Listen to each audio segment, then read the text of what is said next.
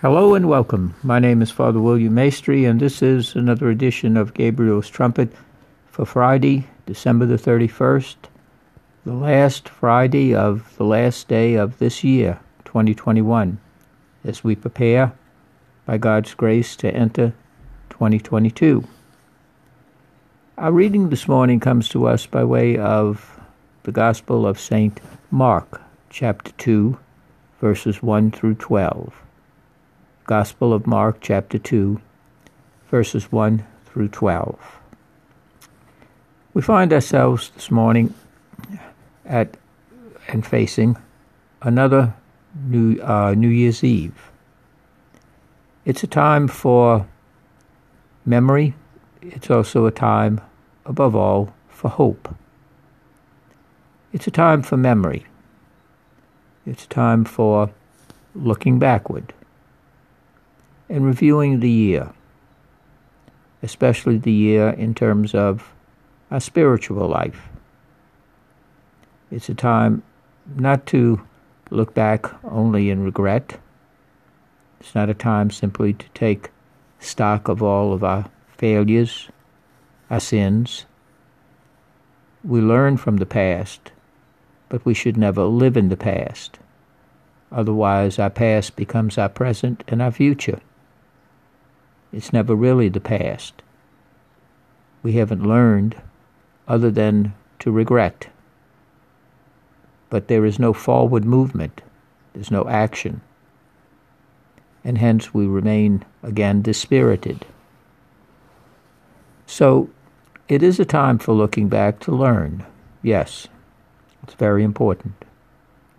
And we learn and we see those times and those episodes, those things where we have fallen short of the glory of God. And we turn to the Lord for forgiveness and mercy. But we also pray for the grace to amend our lives going forward. We ask God that we may be renewed and recreated, and always to step forward, never to lie forever prostrate and fallen, never to allow forever the winds, the waves, and the torrents that's within us and around us to wash over us, and to never reach for the hand of the Savior, who extends his hand to us because he stands in the middle of it all. He stands in the middle of all of 2021, but not with arms folded and a frowning face. He stands in the middle of it all with a hand extended, a heart of love open and mercy, and above all to lift us, to raise us, so that through his grace we may step forward and move forward. In our reading from the Gospel of St. Mark, Jesus returns to Capernaum. The crowds are once again pressing in on him so great that they bring him a leper who is unclean, of course, not only spiritually, but he's unclean socially. He's an outcast. And yet they bring him to Jesus because Jesus will clean him. Jesus will renew him. And the crowd is so great that they have to lower him through a hole they make in the roof. And when he encounters Jesus and he's laying there, and he asks the Lord to make him clean, and the faith of the people is so great, as St. Mark says, that the Lord is moved with pity. And he says to the man, "My son, your sins are forgiven." Some of the scribes who are there immediately seize on this and say, "Well, O Jesus, that Jesus is committing blasphemy. Only God can forgive sins." And Jesus says, "Why do you harbor these evil thoughts? But that you know the Son of Man has come with the power to forgive sins." He tells the man, "Stand up, pick up your mat, and walk away, that you may know the Son of Man has authority on earth to forgive sins. The paralyzed man stood, picked up his mat, and went outside in the sight of everyone. He's now cleansed. Notice he went from an outcast, a leper, a sinner, someone that people feared and shunned, but he met the Lord Jesus. Jesus said, "Arise and walk. Get off your mat. Get off your leprosy. Walk past your leprosy." Whatever your leprosy was, that was his past. That was his story. That's what defined him. But no more. Why? Because he met the Lord Jesus. And the Jesus said to him, "Get off that mat of your past. Get off that mat of your leprosy.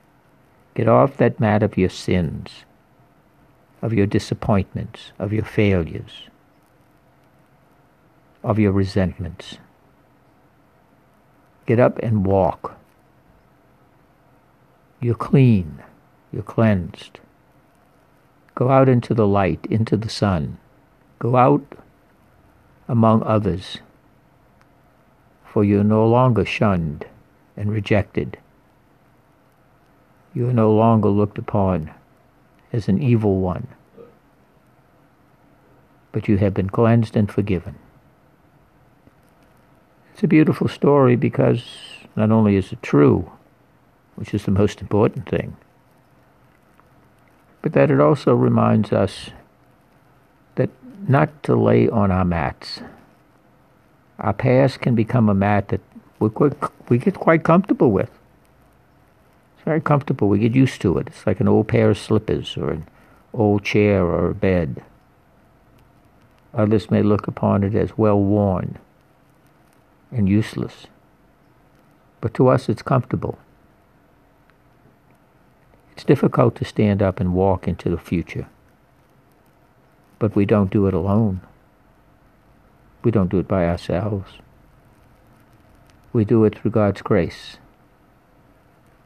and to those who are around us, our community of faith, the community of our family, our loved ones, our friends, our fellow members of the faith community. We don't walk alone. And with hope and with courage, we face tomorrow. As the song says, because he lives, I can face tomorrow.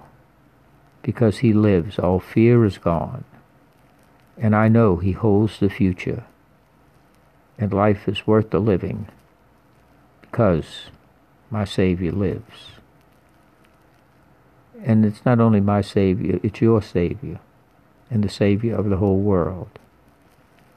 So today is the day to, I think, hit the pause button. Hit the rewind button and review the year.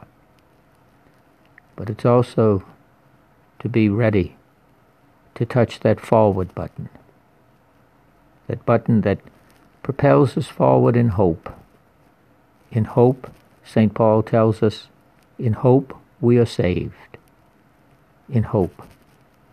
Not in ourselves, not in the world, not in achievements, but of the one who was born, died, rose from the dead, and will come again.